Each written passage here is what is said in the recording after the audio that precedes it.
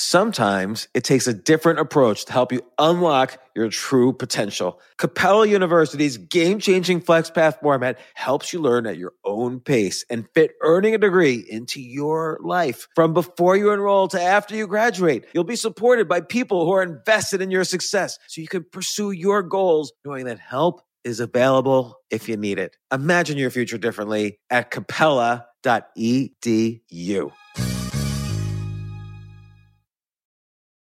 When it comes to buying your first home, everyone has questions. Can we even afford to buy a house right now? Well, I need to negotiate. How do I even negotiate? Luckily, a RE/MAX agent has answers. Hey, Brian, those are really good questions. They are? Thanks. It's my first time buying. I work with first-time buyers all the time. I got you. RE/MAX agents have more experience than other real estate agents. Visit RE/MAX.com or download the RE/MAX app to find the right agent. The right agent can lead the way. Each office independently owned and operated. This isn't your average business podcast, and he's not your average host. This is the James Altucher Show. Today on the James Altucher Show. What does it mean to write a good thriller novel? What does it mean to write a twist where no one's going to guess where the twist leads to? So Brad Meltzer, who sold tens of millions of copies of his thriller novels, he has a new book coming out, The Lightning Rod, and he comes on to talk about all sorts of things about writing. If you have any interest at all in thrillers, writing, movies, comics, listen to this interview with Brad Meltzer.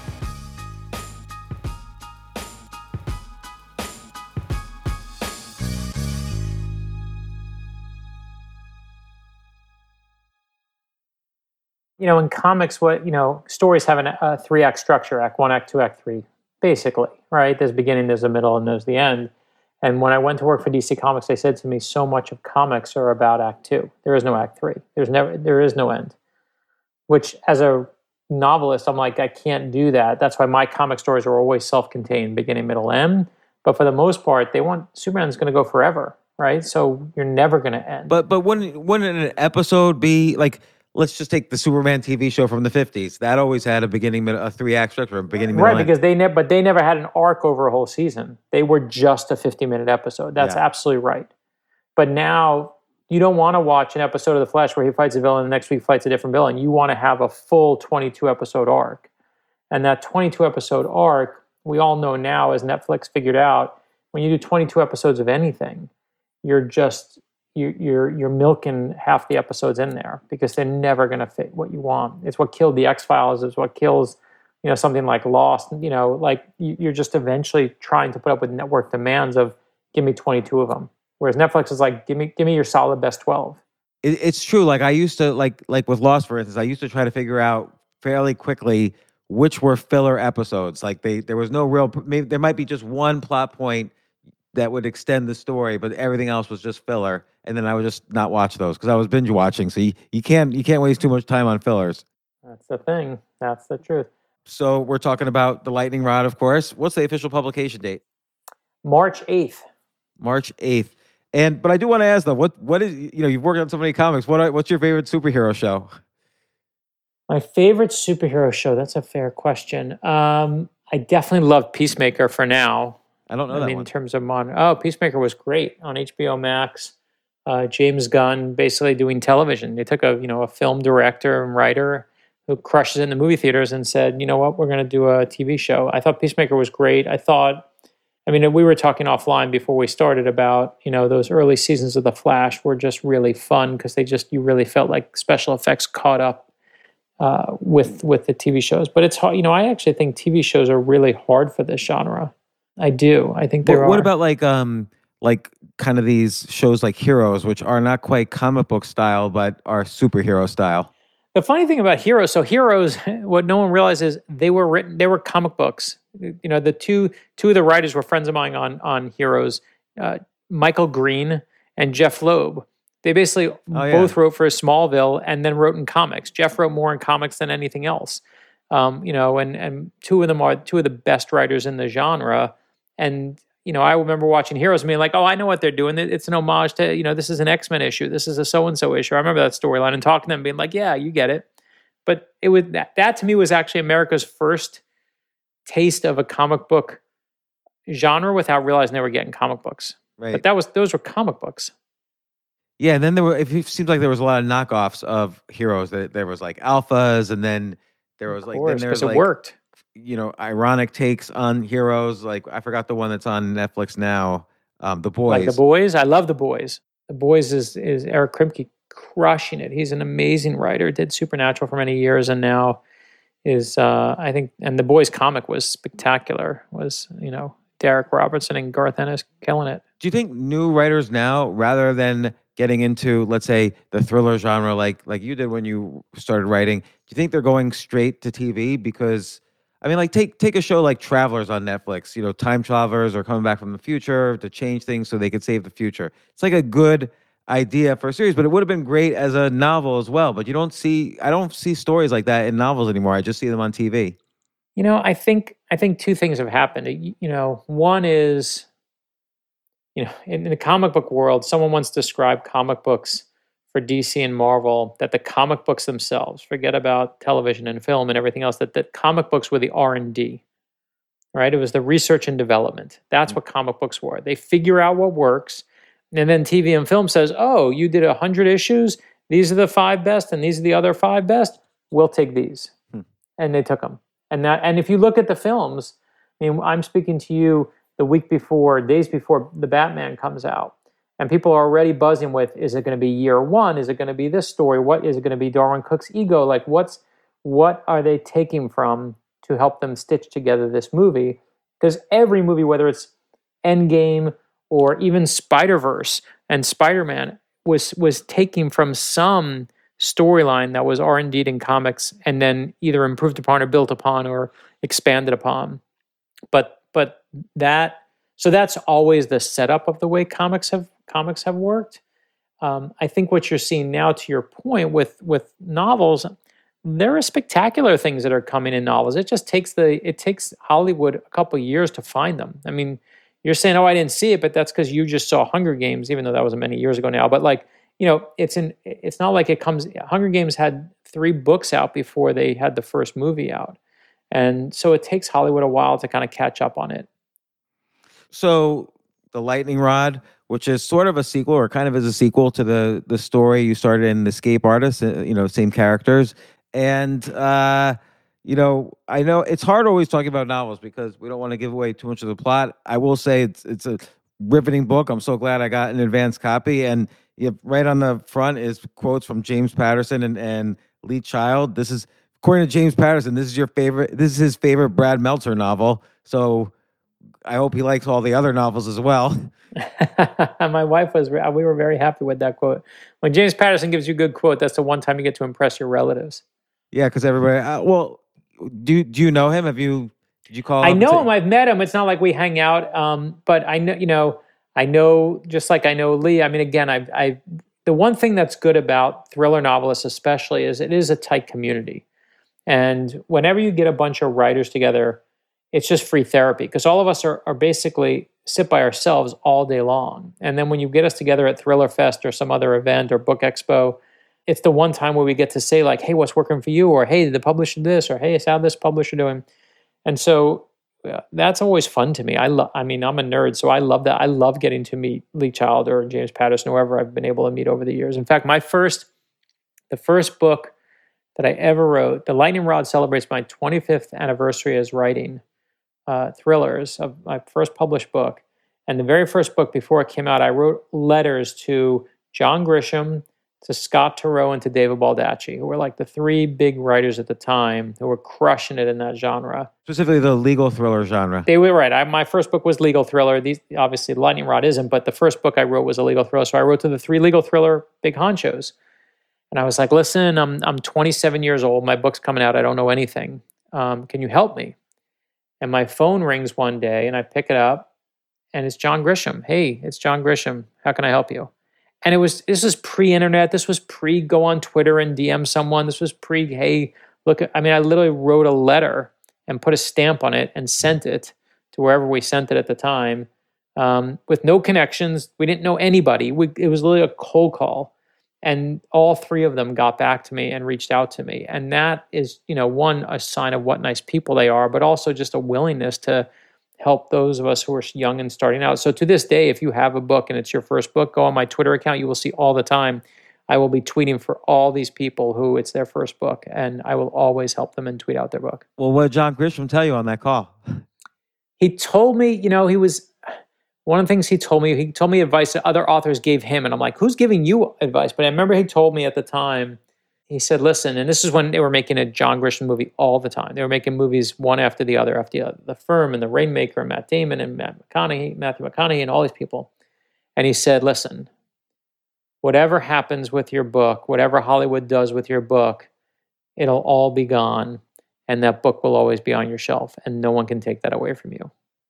And I still give that advice to people who get all worried and sweaty and, worry about, oh, what if it gets a bad review? What if this bad thing happens? What if no one buys it? I'm like, that book will still forever sit on your shelf. And it is to this day great advice. Well, with this book, I mean, you once mentioned that in an interview that usually there's some little story you hear that kind of kicks off the whole plot, that kind of inspires the whole story. So what, I don't know how much to give away. Is sort of a military intelligence type of thriller, but like what story or idea kind of inspired you to kick this off? It was one of my greatest fears of all time, which is when you hand your keys over to a valet. And that's how the book opens. Yeah. He hands his keys over to a valet, and the valet takes the keys, and instead of driving to the parking lot with his car, he hits the GPS button. He says the words, "Go home." And the car plots a route to the man's home. And now this valet has the man's car keys and the man's house key that's on there. And this is going to be a robbery. He's going to rob him. But when he gets to the man's house, he walks inside and there's a man with a gun waiting. And he realizes this isn't a robbery at all. This is a trap. And when the valet's body goes to our hero, Zig Zagorowski, who's really well known for working on government secrets, he uncovers not just one of the government's greatest hidden secrets that the government has, but he also asked the question that really is the whole book is about, was what's your greatest secret that no one knows about you? Because it's coming out. And that I just ruined chapter 1 of the lightning rod for you, but that's basically the opening. It was my own fear of handing my keys over to valet and always knowing they could just go break into your house. So that's funny. So at some point, I assume like you were at a restaurant, you hand your keys to the valet, and you start thinking, what if he says go home? But what if there's when does it start to turn into a plot? Like when do you think, oh, but what if there was a murderer there waiting for him? Like, does it start to just feed itself? First of all, I love that you say, one time you go to the restaurant and worry about the valet. Every friggin' time I go to a restaurant and hand my keys to the valet, I'm worried about what they're going to see, what they're going to find, what they're going to put. All thriller writers, the reason we can write these thrillers is because we're super paranoid. Right? My job is to sit around and take a normal situation and imagine the worst case that becomes life-threatening.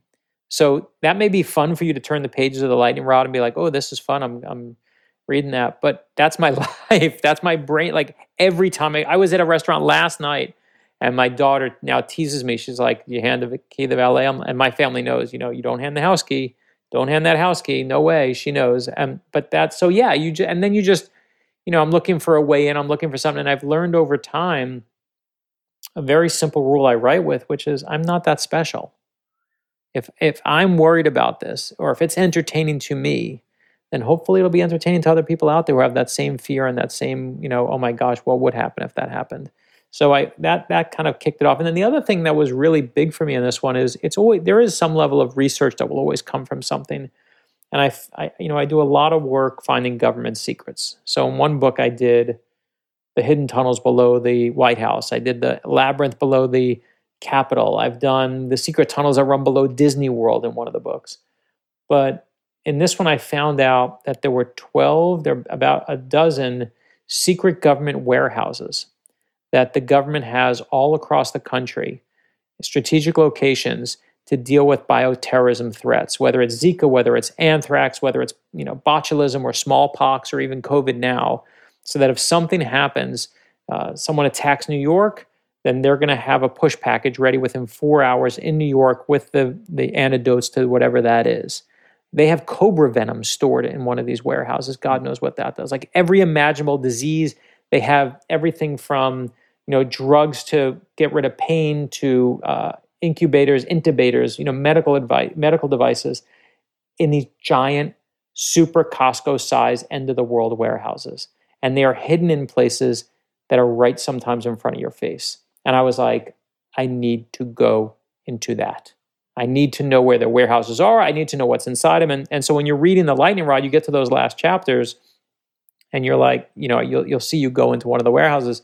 What's inside there, I won't ruin the ending, but what you see in there is exactly what's really there. I didn't make it up. I just described what's really there. And that's the fun of the book. How'd you get into one of them? Well, the funny thing is so I'm so slow as a writer. I started researching this book 5 years ago. It was pre-pandemic. So they didn't have any problem saying, come on in. I had unprecedented access. It was back when they were under the CDC. I went to the CDC. I flew to Atlanta. I was in the headquarters in the mobilizing unit that watches all the warehouses. It was fine. If I tried to research this book today, I'd never get in anywhere. They're never letting anyone in there now after COVID. So it just wound up being the dumb luck that I was able to get inside to go to experience them.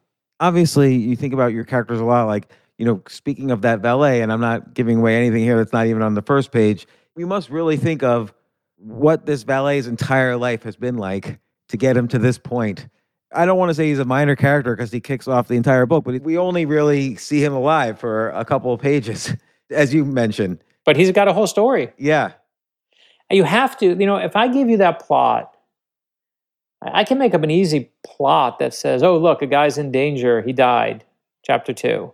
But if you don't care about that character, who cares? Yeah. So I have to make you love that valet in 2 pages before we kill him. And you know exactly what he fights for. You know exactly who he fights for. You know exactly what he loves and exactly what he wants. And that's the key of every character. At least for me, is you have to know what they want. If you know what they want, you know what they're doing.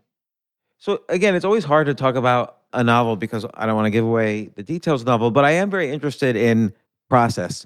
Like for you, you sit down, you have kind of this kickoff incident, you maybe have a vague idea of what the book's going to be about and what you're going to need to research and so on. But what are the beats of a thriller novel? Like what points do you have to hit when in order for you to say, okay, this is a thriller novel and I did a good job in terms of plot, characters, world building, the whole thing?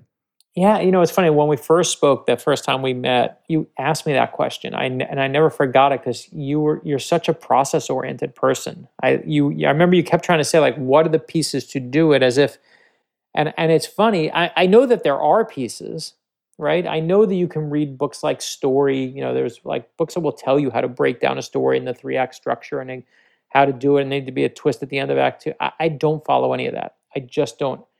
My body. My internal clock, I'm sure follows them, but I don't. I don't write by like, well, I've set up the character, I've given him backstory, now I have to kill him, now what has to happen? Now I have to have twist 1. Now I got to do twist 1, what happens now? Investigation time. Like I just don't, my friend Simon Sinek always, says in his great TED Talk, he says, every life is like a bullseye. And the outside ring of that bullseye with 3 rings is what you do. And you know what you do, and I know what we do, and everyone knows what they do. The middle one is how you do what you do, right? And for someone who, let's say you're a plumber, or my uncle who's a garbage man, like he knew exactly how to do what he does. You drive around, you pick up the garbage, you put it in the truck, you take it back. But for people in the creative arts, even sport, how do you do what you do? How do you get so good at basketball? Or how do you write a novel? Like so much of it is just trusting your gut. How do you know when to give a good pass, make a good pass on a basketball court? Like you just know, like you just trust your gut that this is going to be a good one. And it's not, well, someone can't be watching and I have to make sure I have 6 inches or more, or it just, you got to trust it. And I trust my characters.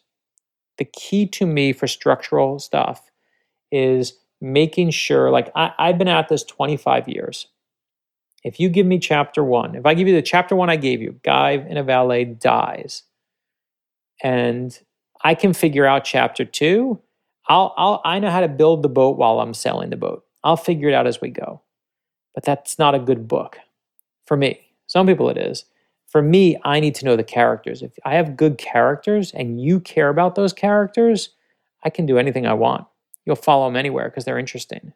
So I remember I plotted in the Lightning Rod, the first time you see Nola after one of those opening scenes, who's like our kind of like crazy wild child character. She's like this incredible, based on, real research and these war artists that the government has on staff who paint disasters as they happen. The U.S. Army actually, since World War I, has had a war artist on staff painting, whether it's storming the beaches of Normandy, whether it's Vietnam or 9/11.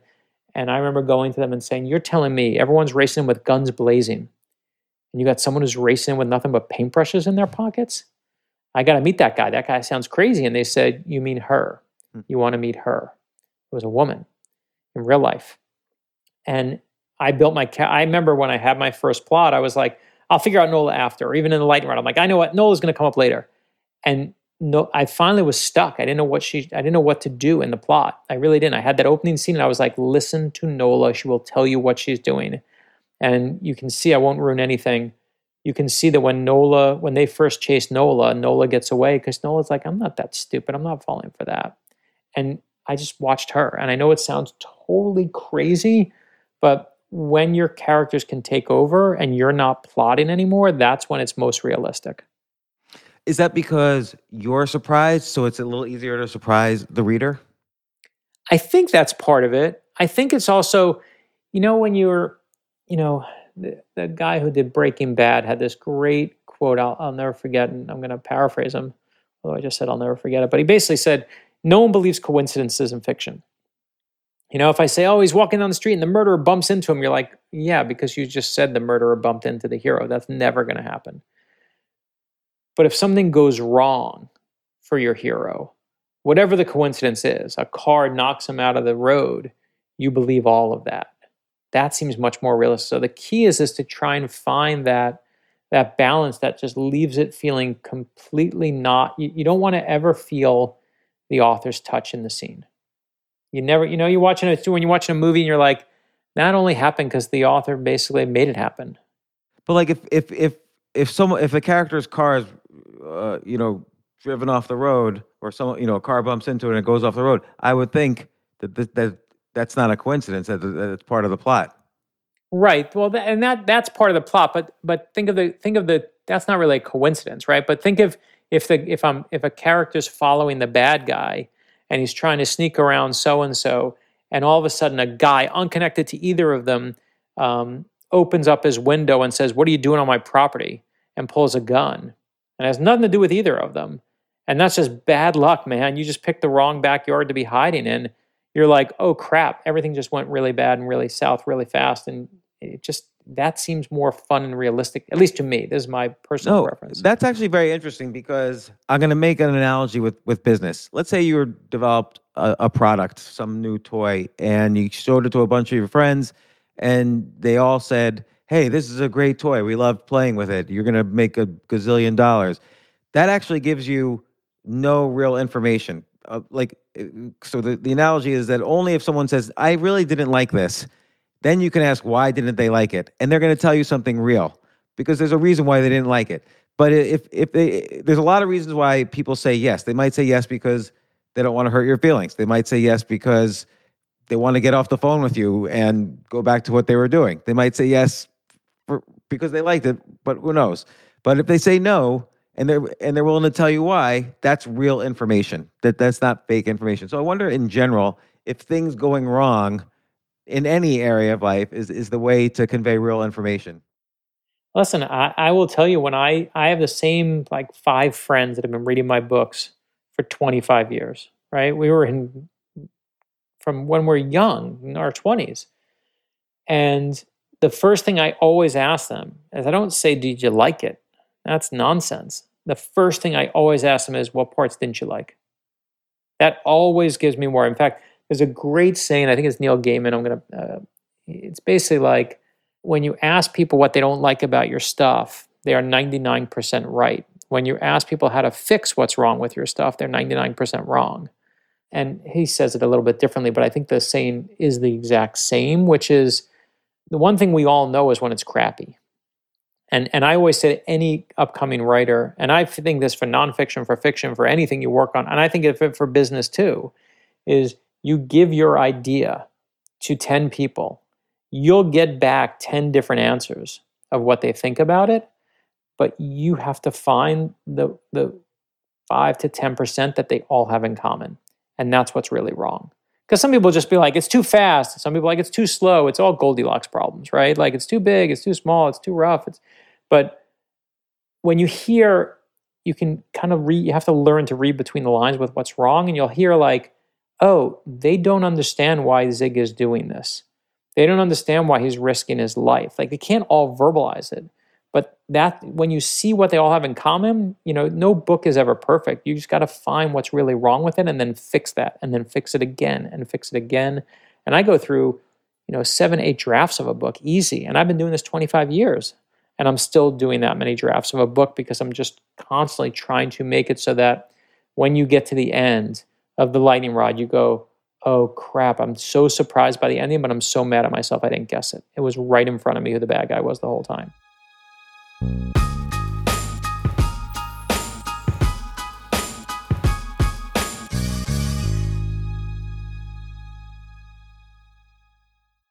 Yes, it's totally true.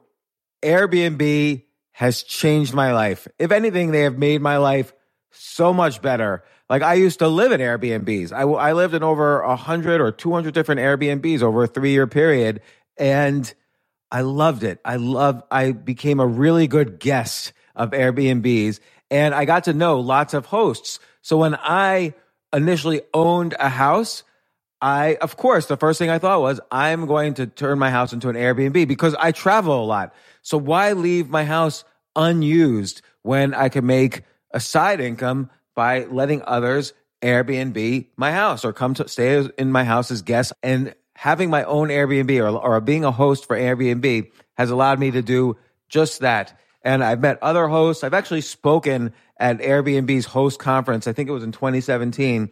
I met so many just nice hosts. It's a great community. And I love, turning my own home into an Airbnb. Like I'm traveling to Austin next month. My home's going to be an Airbnb while I'm away, and I'll stay in an Airbnb. I'd rather stay in like a 3-story house Airbnb than in one tiny hotel room in the middle of Austin during South by Southwest. So listen, while you're away, your home could be an Airbnb. Many people host on Airbnb, but there are people who are just letting their house sit empty, who've never thought about it or didn't realize their space could be an Airbnb. Hosting can easily fit into your lifestyle and is a great way to earn some extra money. So if you have a home, but you're not always at home, then you have an Airbnb. Your home might be worth more than you think. Find out how much at airbnb.com/host.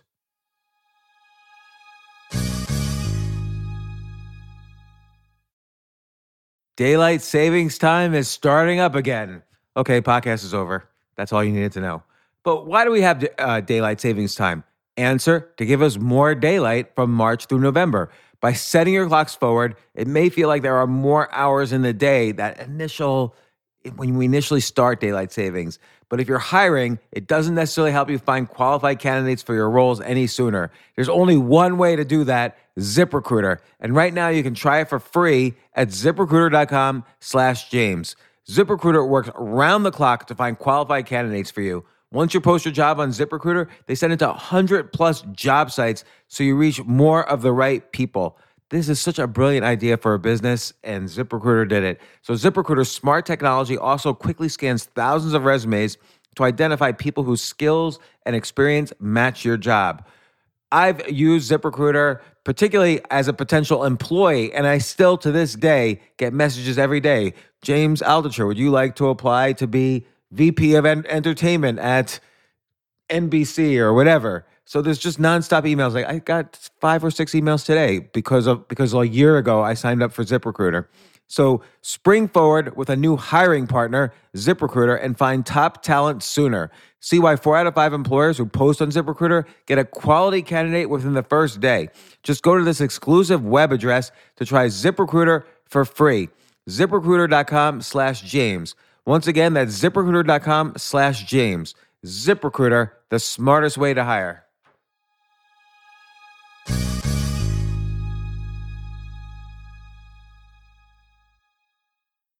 Hey, listen, men's health is important. Men act all cocky and like they don't need anything. But the reality is, as you get older, there's some things you need. And it often feels like we're too busy to take care of our health problems. Like, I'd rather do anything than go to the doctor or the dentist or the pharmacy or whatever. But now you don't have to waste your time if you use Hims. Hims, Hims, Hims is changing men's healthcare by providing simple and convenient access to science-backed treatments for erectile dysfunction, hair loss, weight loss, and more. The entire process is 100% online, so you get a new routine of improving your overall health faster. Jay, you listening to all this? Yes, I definitely gonna use Hims from now Not on. that you need it. You're young and healthy. James, I'm 35. You're getting there. You might need it. Who knows? But if prescribed, your medication ships directly to you for free and in discreet packaging. No insurance is needed. You can manage your plan on the Hims app, track progress, and learn more about your conditions and how to treat them from leading medical experts. Start your free online visit today at hims.com/James. Could you imagine that? There's a whole section just with my name on it. hims.com/James. That's how much I am representative of the kind of person who needs Hims. That's HIMS.com/James for your personalized treatment options. HIMS.com/James. Prescriptions require an online consultation with a healthcare provider who will determine if appropriate. Restrictions apply. See HIMS.com/James for details and important safety information. Subscription required. Price varies based on product and subscription plan.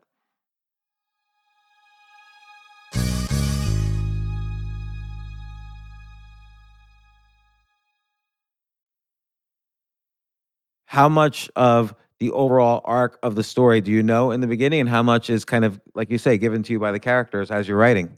Yeah, I always know who the bad guy is. That's the one thing I know. Mm. I know who the bad guy is because if you're doing a whodunit, you need to know who to leave out of the room while the dunit is happening, right? I need that. Otherwise, I'm just making it up as I go. What I do make up as I go is kind of the way to get to the end. I did one book where I plotted the entire book out. And I was like, I got the whole thing. I'm just going to literally, instead of plotting 50 to 100 pages, I'm going to plot all 400 pages. It was so horrible creatively to work on that book. It was like playing paint by numbers. I was just like, okay, chapter 2, chapter 3. It was no fun. And I realized that at least for the fun for me is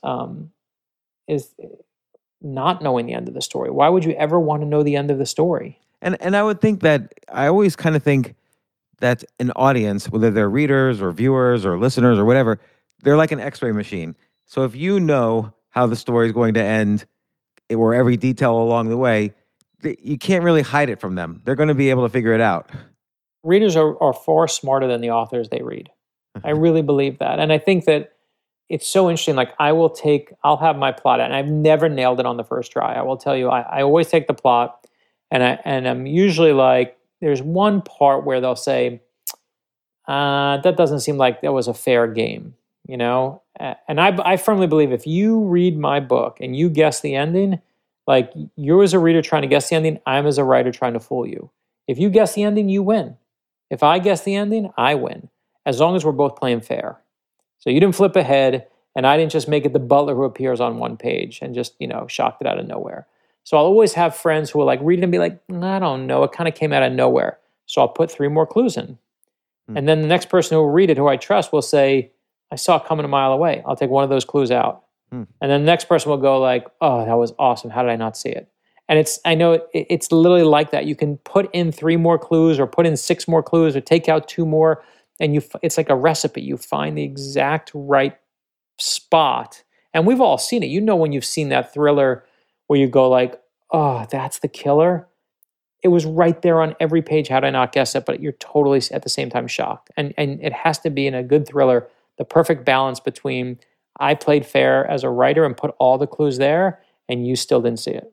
And on the one hand, you shied away from the question on process for the whole book, but what is a clue? What is a legit twist? Because I would think twists are hard. because you have to put something in that where you're twisting, but you also have to have the skill to realize the reader is not going to realize this is a twist. Yeah, no, and that's what I mean. Like I know that I'm doing something that is structural in that way that your brain needs, but I don't do it and say I need a twist here. I literally just go like, man, I've been in this part for a while. I want to change, but I don't. Sometimes it's on page 30, and sometimes it's on page 70, and sometimes it's on page 170. Like it just it's like the Supreme Court definition of pornography, which is you know it when you see Right. it. Like I know that moment when I see it where my characters are like they're stuck and I don't know what to do and yes, I know I need to know the twist is coming, but sometimes I surprise myself with it. Like I remember I always say, the phone always rings when you're in the shower. I remember physically being in the shower and just going, "Oh crap." And my wife's like, "What?" When I got out and I'm like, "I got it. I got it. This person, this character is working with the bad guy. This is an inside job." So I knew the ending of who the bad guy was, but now I didn't even realize, oh my gosh, this would be a great twist. What if this character that I invented 3 months into writing the book is actually on his side? And now I got to come up with a backstory for that and why that works. And that's the fun of writing to me, is figuring my way there where I'm entertaining myself. And then once you know that, like let's take this example. Once you know, oh, this guy's really on the side of the bad guy, how do you in turn now conceal it from the reader? Because you're so aware that this guy's a bad guy, and now you're going to start filling in his backstory. That seems to me difficult. That's the art, man. That is where you have to, like, again, if you what you just described is like me saying, James, don't think of pink elephants. And you're like, I can't now. I can't do anything but think of pink elephants. Like, you have to, in your head, just know, don't treat him like a bad guy. Write him like a good guy. But give him enough, and you'll see it sometimes. You'll see like just that little sprinkling. And I see it when I watch TV shows. I will watch TV shows and movies, and I'll hit some point, and there's something about, I say to my wife, I know who did it. She's like, don't say it. Don't say it. Like, and I'm like, I know who did it. And then we'll get to the end of the movie, and she's like, did you guess it? I'm like, my way's so much better. Like I will constantly be rewriting everything I'm in, trying to make it that twisty way. But So that's what's what's an example of a good twist in, let's say, popular movies or fiction or TV, that you could describe? Like you looked at it and you could say, okay, well done. I mean, I think my one of my favorites of all time is the murderer in Scott Turo's Presumed Innocent. I was going to ask you about Scott Turo's Presumed Innocent. So, yeah, and I figured that that's is safe one to of the talk about great. this. Yeah, that's one of the great twists that stuck with me. I love that. I love that twist. Because I would not have guessed that one. I recommend anyone watch that movie. It's like 30 or 40 years old or whatever. But yeah, and I'll challenge you and say, read the book. Okay. The book is 70 times better. Like, that is a perfect book. And so how did he keep people from guessing that, but still at the same time, I guess the trick is people can't guess it, but once you realize it, it's obvious. That's it. And you know why? Because the person who is the bad guy in that book has all the motive in the world, but you also love that character. That's the magic. It's right in front of your face. I think that I think the movie Juno has a really amazing twist. That you think that, we all love Jason Bateman, he's the best. You all hate Jennifer Garner looks like the bad guy, she's the fussy one, and then they twist it and you're like, oh, how did I not see that coming? That's so obvious. It just feels natural. And your biases get the best of you because you're told to like this cool guy and hate the stuffy one. And so I love those. I love when your archetypes of how you view the world are turned on their head. And I think you have to play fair. I think if you just, again, if you just make it, what was the other one I just saw? But let's look at that quote that you just said. So the archetypes somehow are twisted. Like somebody seems like the good guy or the good woman, and is playing a role that we've seen in society many times. So it's baked into us that we really must think this person is good, and then that's the twist. She or he turns out to be not good. But I would think now people reading thrillers or watching thrillers on movies, they know to think that the one you're supposed to hate is not the bad guy. Oh yeah. I mean, that's the thing. Yes, the answer to your question is yes. That's exactly, again, to your first question. I never mean to shy away from it. It's just really trying to find a fair answer.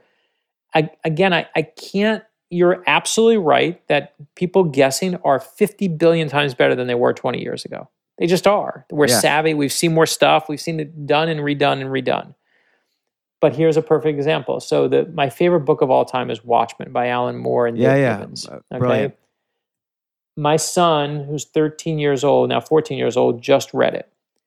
That book has been ripped off and redone and been through the zeitgeist for 30 years, and no one's been able to outdo it. And when you get to the ending, my son literally said, "Oh my gosh, how did I not see it coming?" And it's so good. That is one of the best endings in Bad Guys you'll ever find, ever, ever, ever. And why? Because it just was perfect. Not because it was like, it's not just taking, oh, I'm told this person's good and now it's going to be bad. It has to be far. That's just a black and white, two-way view of it. It just now what I do as a writer is I know you're going to know that. So my guy who's extra nice is never going to be the one who everyone thinks is the bad guy. It's got to be the guy who's a little extra nice but not so nice. And you just have to build a better mousetrap. And we are, as thriller writers, always trying to build a better mousetrap because we got to fool you. So like in recent either novels or movies or comics or whatever, where's a good example of a twist that you thought well done? Let's see. I'm trying to think of something that's much more common recently.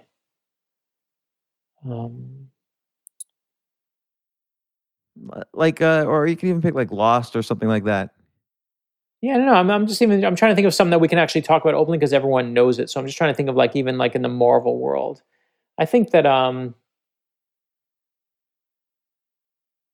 mean, again, this is hardly a big one, but it's a blatant obvious one. Is the guy in Black Panther who works for the CIA, the guy who's in Sherlock and Fargo. Yeah. Like that guy comes in, you're like, here's this little nebbishy guy coming into Wakanda. He's obviously the worst, right? We hate him by his existence, and he winds up being awesome. And they totally turned it, right? Or looking at something, I think a really good one is what's her name? Thanos' daughter is gosh, I forget her name. Middle ages hit me. Gamora. No, not Gamora. The sister, the other sister. Oh gosh, I'm blanking now. Every one of my friends is literally texting me right now, being like, "Dumbass, how can you forget her name?" Hold on, it's good. I have to stop thinking about it. Nebula, thank you, Nebula. Oh my gosh, what's wrong with me? So Nebula is, the right-hand person to Thanos. It's the biggest of the big ending. But who saves the day in the end? They literally earn that entire turn for her.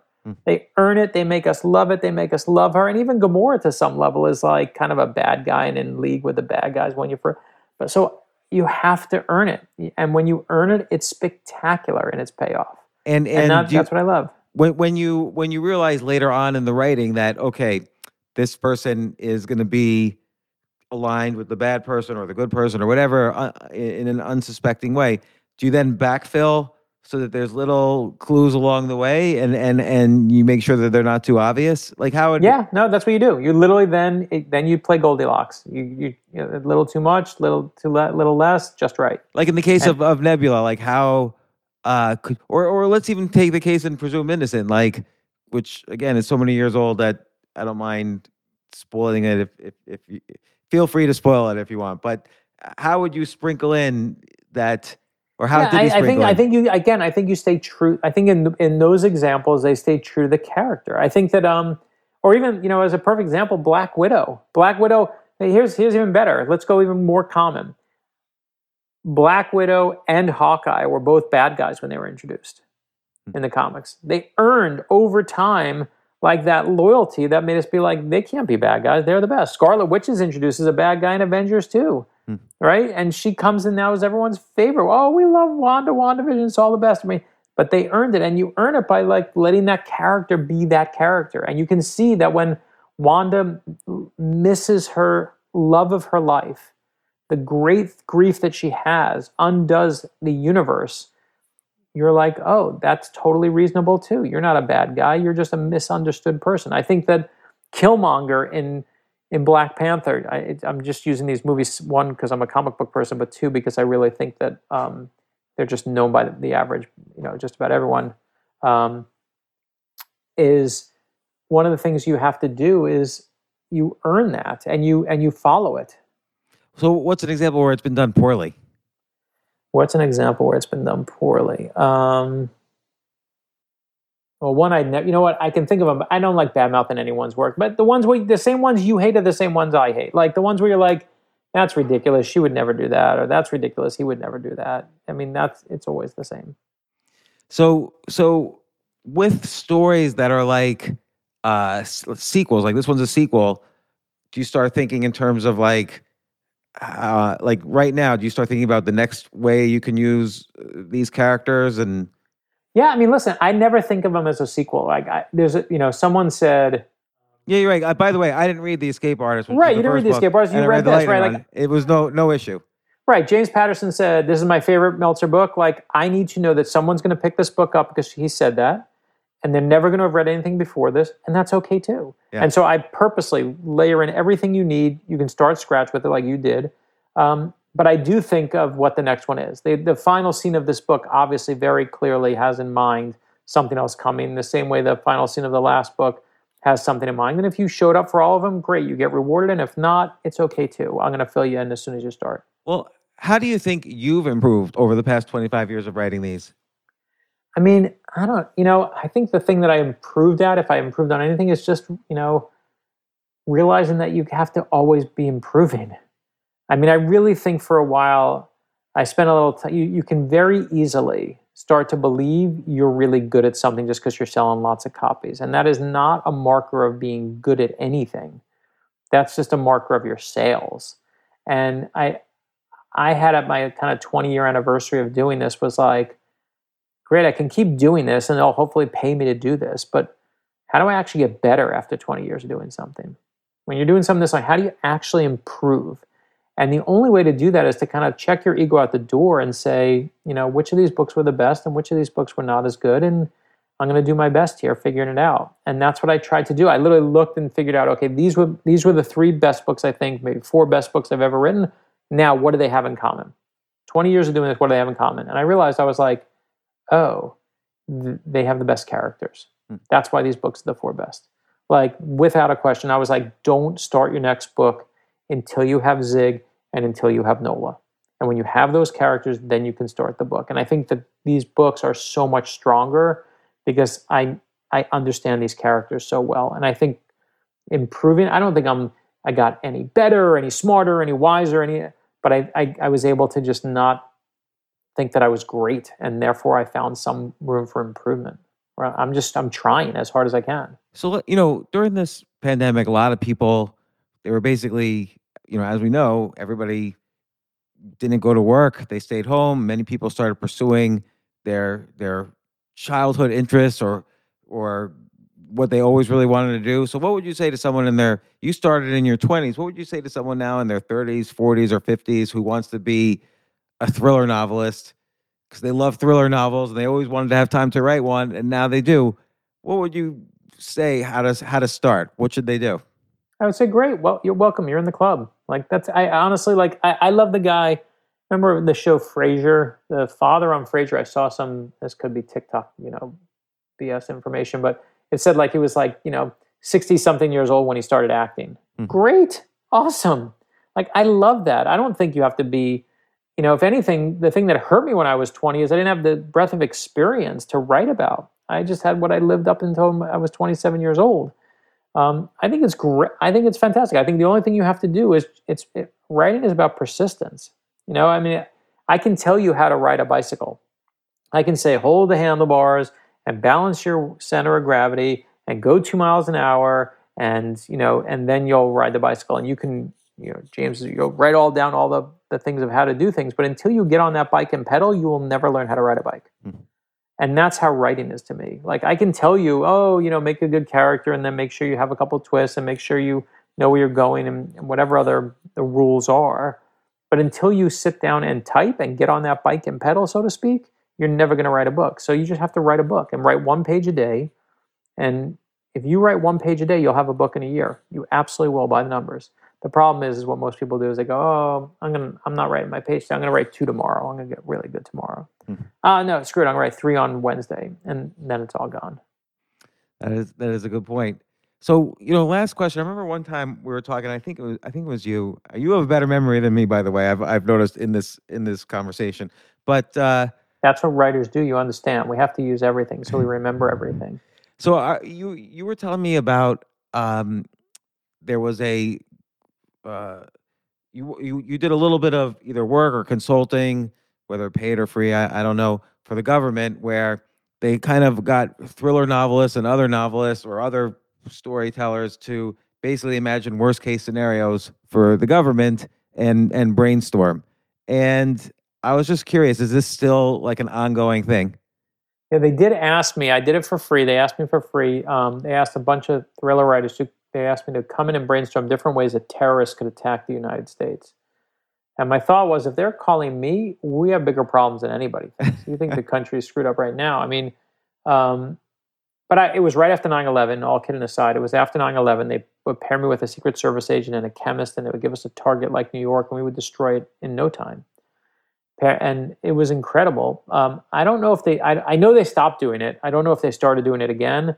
But after 9/11, when you have terrorists who will take planes and use them as missiles into buildings, you need what they called out-of-the-box thinkers. They just were like, no one can think of that. That's like something that like monkeys banging on typewriters would come up with. So we're going to get monkeys and typewriters. And we were the monkeys and typewriters. And we just were like coming up with the craziest things. The thing that was, I don't know if I told you last time, was that they called me back to do it a number of times. And when they called me back, they would give me the place that they were looking at. And that's terrifying because it may be a place where my family or friends or someone was, it was like these big kind of group events. And I'm like, do they know something I don't know? Or are they just role playing here? And, but it was amazing. It was incredible to work on. And I loved it. I loved doing it. And I felt honored to do it. Did they ever react to anything you said, like, change some policy or build warehouses? It's so funny. The only thing I could tell you is they never told us if anything we were on was right or not. So you had no idea. They never told us they would change. The only thing I knew is they invited me back, and everyone did not get invited back. And the funny thing is if you look up the story in the Washington Post, I'm the only person that's quoted in it because they told me that I was the only person. Everyone was sworn to secrecy. And they said I was one of the only people who actually kept his mouth shut. So they let me be the one to go public with it. And they let me, I was the one who the Washington Post interviewed for it because they were like, you're the only one who followed our friggin' instructions. So that's why it's so hard to have a conspiracy in the government because everyone just wants to talk about it. That's funny. Well, look, Brad Meltzer, your new book, The Lightning Rod, excellent, was riveting to me. Like I said, I'm really glad I had an advanced copy. I feel privileged. You got Lee Child quoting it, James Patterson. Lee Child says Nola Brown is one of recent fiction's all-time great characters. Trust me, this is a terrific, compelling, unputdownable thriller. So it's true, and I encourage people to check this out. And Brad, once again, thanks for coming on the podcast and teaching us all a little bit more about what you do. I appreciate it. Always good to be back. Thank you so much. Thanks, Brad.